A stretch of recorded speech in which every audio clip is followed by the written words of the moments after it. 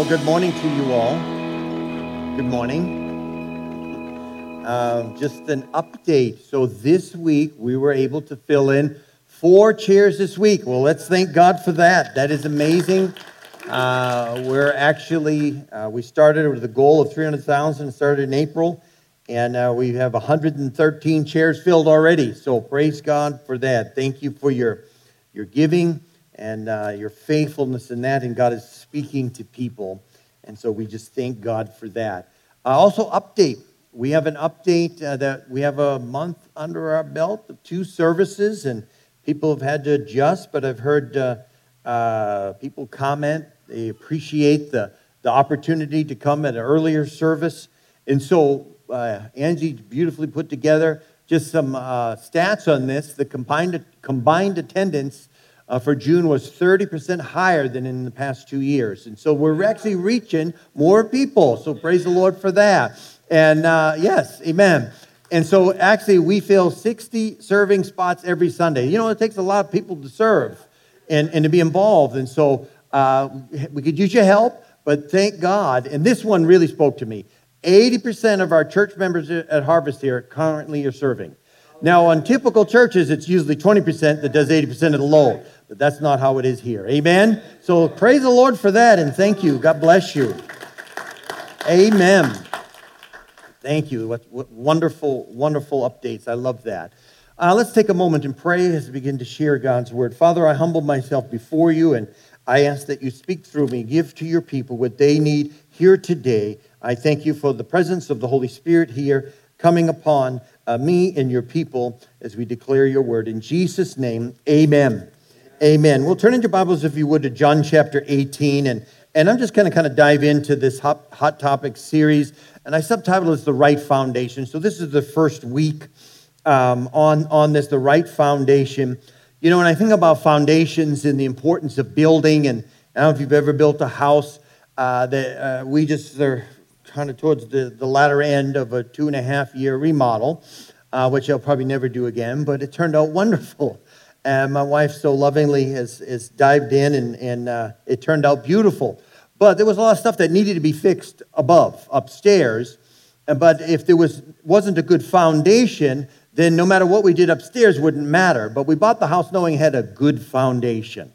And that's important. And so when we're going to talk about that, when we talk about these questions that have been coming in from people that have been visiting the church and people that are joined the church and kind of wondering, why do we do church the way we do it? And, you know, and so we're going to endeavor to answer those.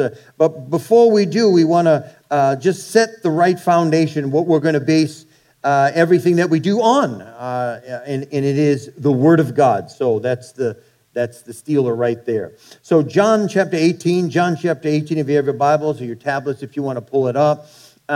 Pilate is before, Jesus is before Pilate, and Pilate basically is kind of critiquing him, and he goes on to say, he says this, Jesus before Pilate, "Then you're a king," Pilate said. "You say that I am a king," Jesus answered. "For this reason I was born and have come into the world, to testify of the truth.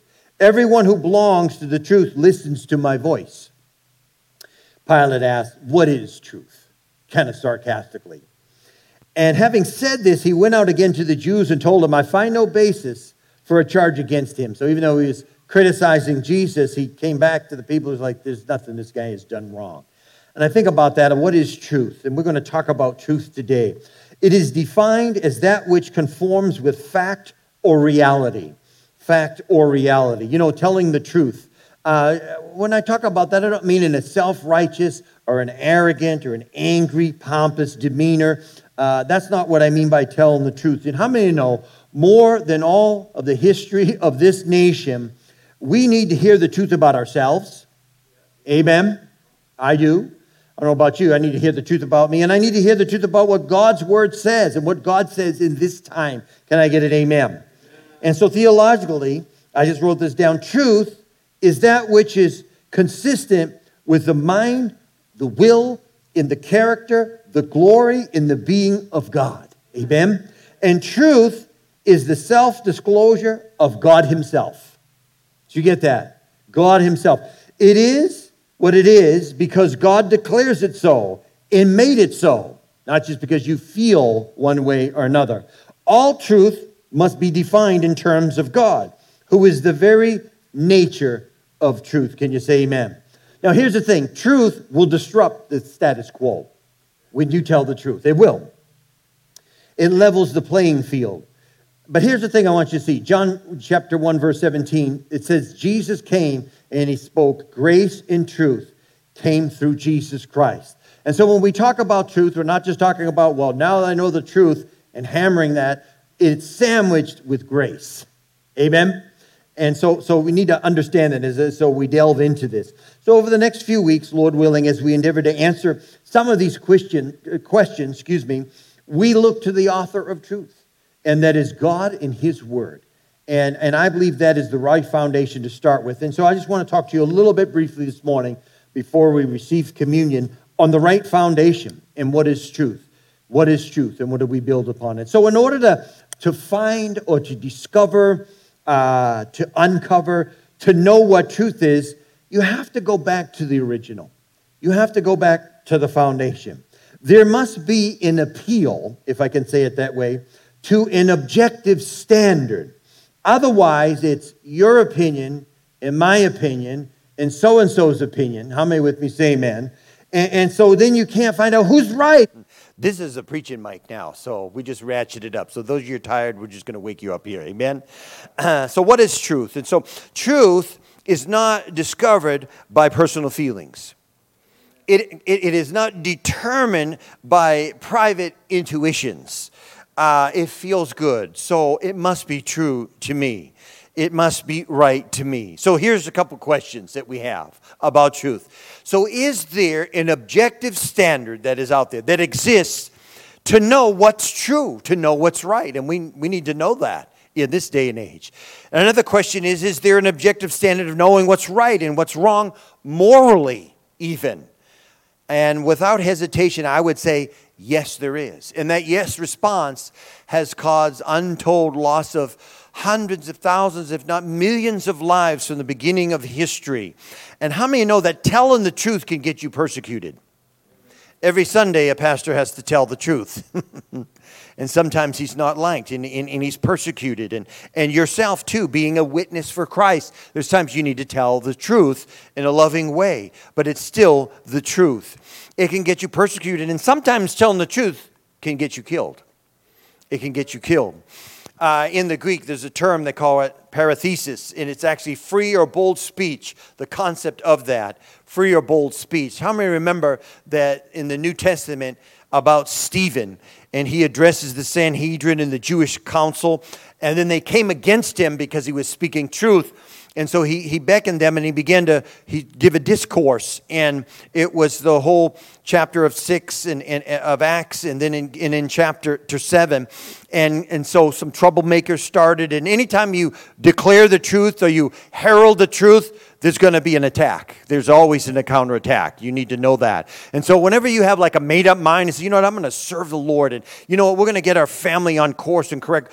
Don't be alarmed to think that maybe something happens and the enemy comes into attack. But he is defeated. Can you say amen? So there was troublemakers. And then Acts chapter 6, verse 15, it says they bring them before this council and they look steadfastly at him. And this is what I think is just beautiful. And it says this, Stephen, who's declaring the truth, he says this, his face had been the face of an angel. His face shone. And he tells the truth in Acts chapter 7.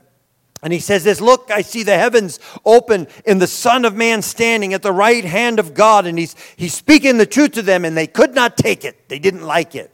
They were angry because he was telling the truth. And that's just like sin in the world and people that resist God and the wooing of the Spirit of God and refuse. They hate the truth. Because it exposes their sin. And the Bible says that they cried out with a loud voice. They stopped their ears and they ran at him with one accord. And then they cast him out the city and they begin to stone him. And even in the midst of that, he looks up at the heaven. He says, Lord, receive my spirit. And then on top of that, he says this, Lord, do not charge them with this sin. And when he had said this, he died. You know, telling the truth can be costly. And sometimes it can cost our life. It can cost our life. And once again, we're not talking about it in a hateful, an angry, or a contentious way. So how can we know the truth? How can we understand and discover the truth, if I could say it that way? Or how can we know right from wrong? Well, out there, I believe there's two models of truth. There's truth that is defined by God. Watch this, which is for everyone. It is objective. It's not subjective. It's outside of our mind. It is an absolute truth. That means that truth, that's every person, every nation, every culture on this planet. All truth is universally true.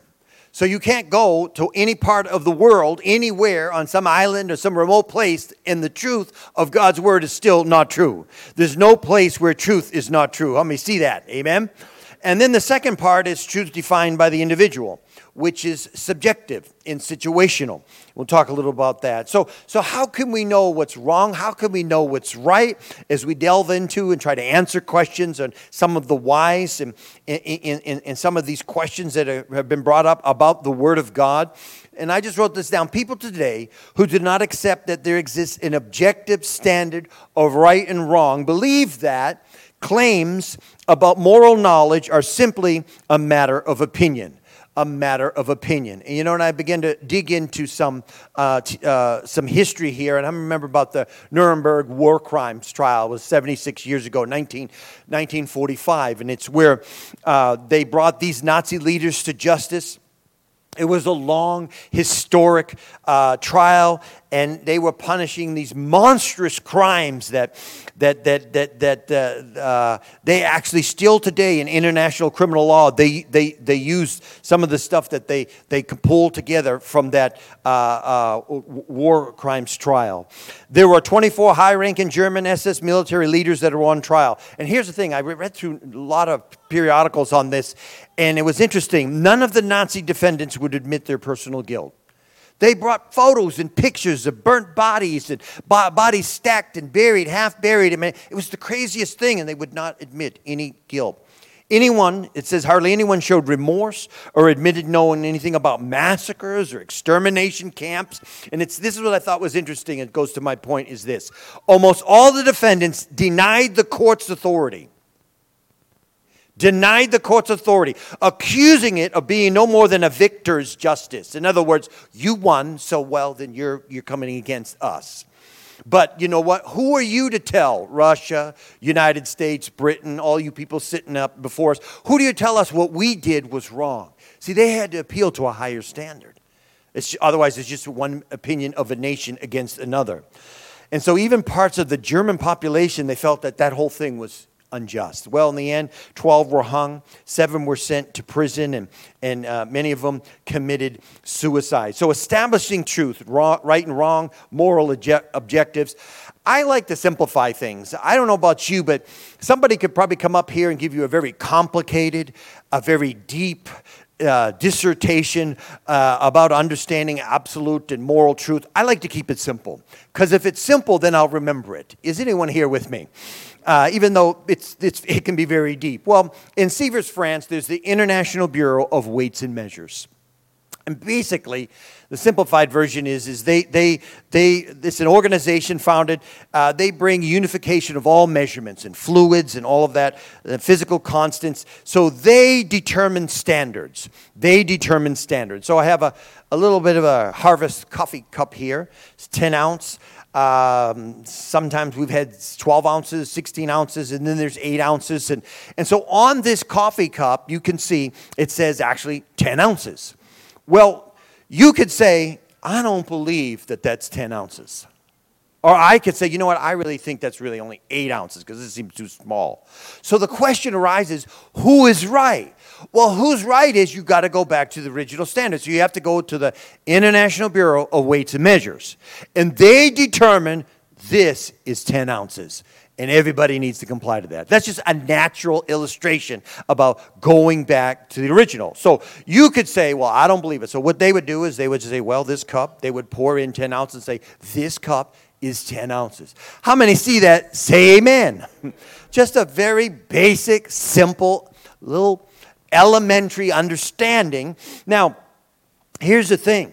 when people criticize and say, you know what, I don't like that, what you say, and that you're saying that that's true, but I don't accept that. That may be, watch this, true for you, but that's not true for me.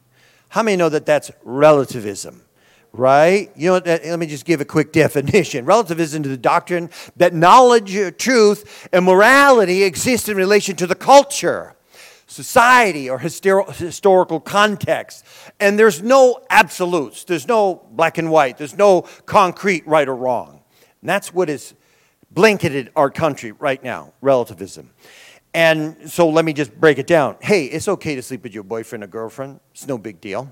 You love them. Got awfully quiet in this church. Amen? You know, because, hey, that's good for you. That's okay. You know, you should do that if it makes you feel good or whatever it may be. That we justify these things in our mind, and we just throw them out. And so relativism is just there are no absolutes. But how many know that truth is black and white? It's not abstract. It's not vague. Come on, truth never caters to the crowd. It's either right or it's either wrong.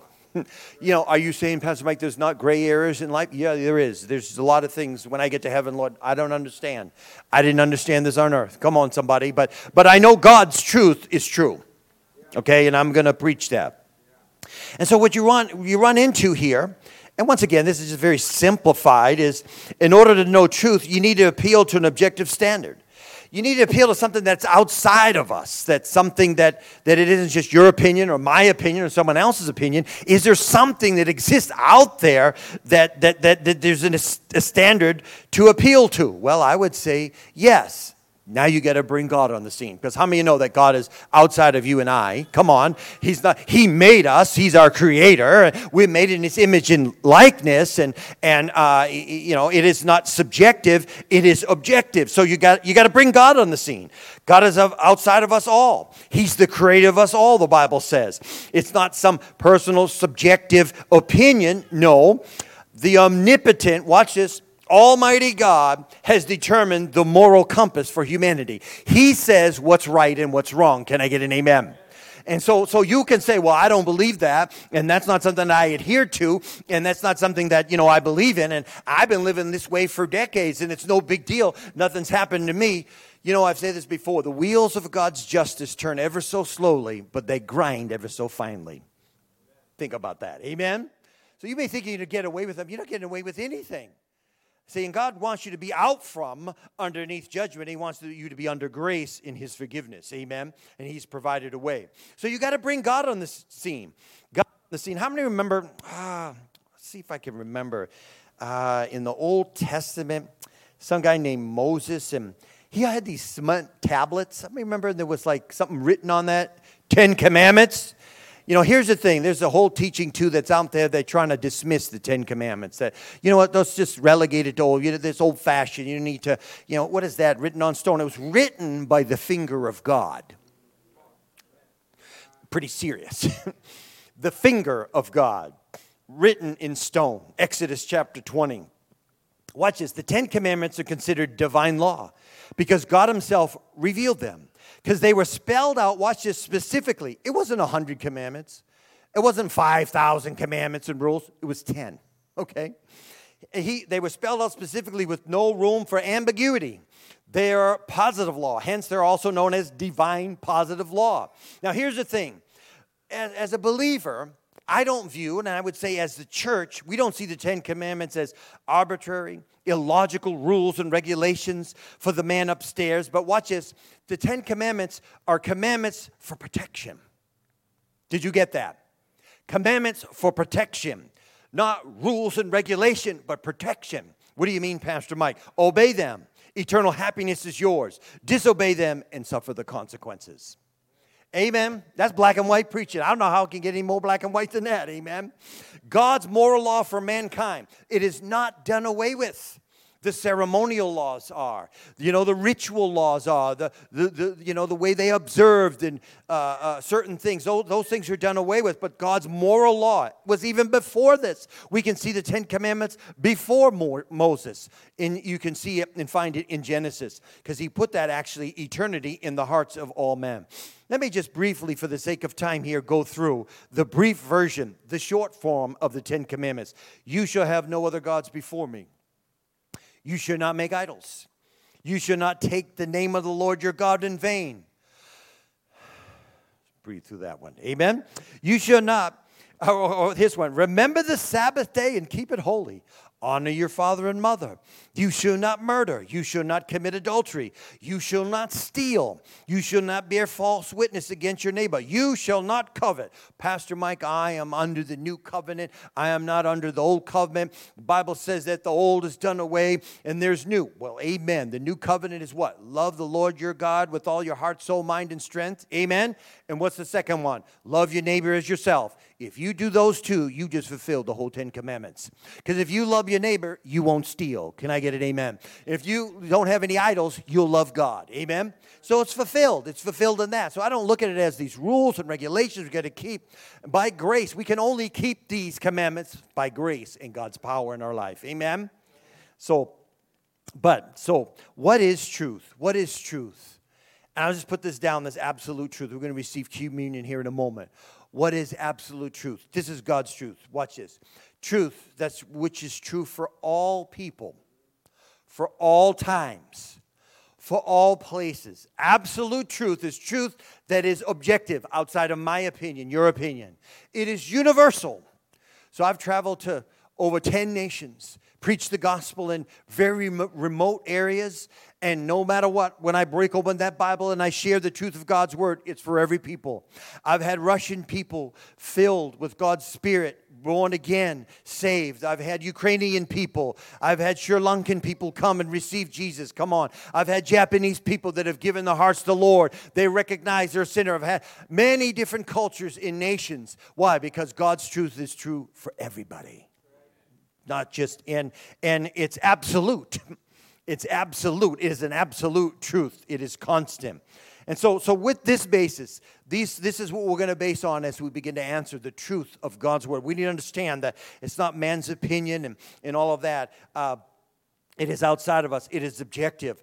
And his laws, the Bible says, are written on our hearts. Stand with me if you would, please. I'm going to pray and then we're going to receive communion. And so, ushers, you can prepare the communion.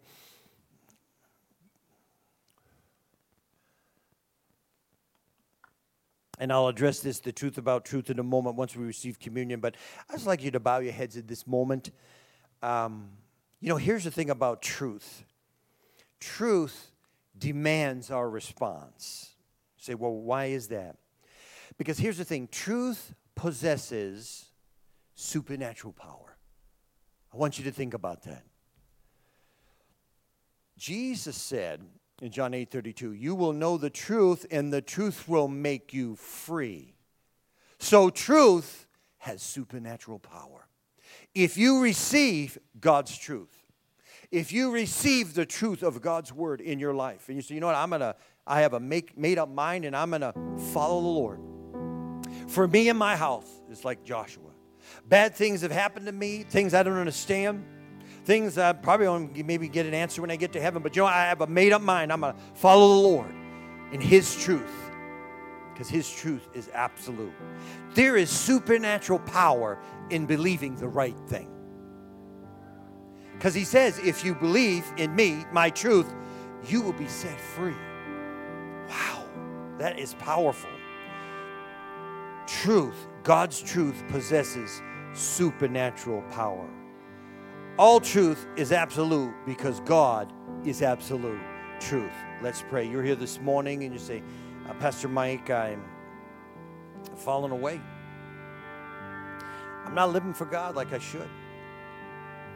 Or maybe some things that were spoken on earlier in my message about you have just justified certain things in your life. You have chosen to say, this is no big deal. And the Bible speaks to that, and it's wrong. and you know it, but you just justify it in your mind. You're in disobedience, the Bible says. That may be inflammatory to you, but nonetheless is true. The only way we are set free is by obeying the truth. And the only way I really believe that the full plan of God is executed in our life is when we lay these things down knowingly. We repent. We change our mind and we return to the Lord. And we embrace His truth for our life. And we stop those things. You say, I don't know if I can. I just can't seem to stop it. If you know Jesus Christ and you, as the Bible says, you are born again and you're a believer, you have power over sin. I said you have power over sin. You have power over it. Not in your own strength, but you have power over sin. Why? Because of what Jesus Christ has done. What He did on the cross. To as many as receive Him, to them gave He power to become sons, daughters of God. No excuse anymore. There's no excuse. With every head bowed here this morning, I know there's many believers in here and those watching maybe online, but perhaps maybe there's someone here, something clicked this morning. Something just clicked. He said, you know what? I'm in disobedience. I need to get right with God. And there's something knowing, and you're a believer. We have time during communion that we can make things right. But this specific address right now, this challenge right now is for those of you that you've not surrendered your life to Christ. You don't have the assurance of salvation. You can. How? You receive Christ into your life. You invite Him in. Truth. And that has supernatural power to change your life. You say, Pastor, I want that. I want that. I want to base my life on the truth, the absolute truth of God's Word. I want to invite you to pray with me as we pray corporately. Say this to me. Say, Jesus, I believe You died on the cross for my sin. Jesus, forgive me of my sin. Jesus, come into my life. Save me. Fill me with Your presence. This day, I give You my life. Now take it. Thank You for saving me. In Jesus' name, amen. Amen. Friends, if you prayed that prayer and you meant it, God meant it, and we're here to help you on your journey. If you're a guest and you're outside the community, I want to encourage you to get plugged in. Take those steps. Take those steps. And you go back and say, you know what? And if you say, I don't know where there's a church in my community and I live outside here, hey, email us. We'll help find you a church. We know some good churches in the city and the rural areas. Amen.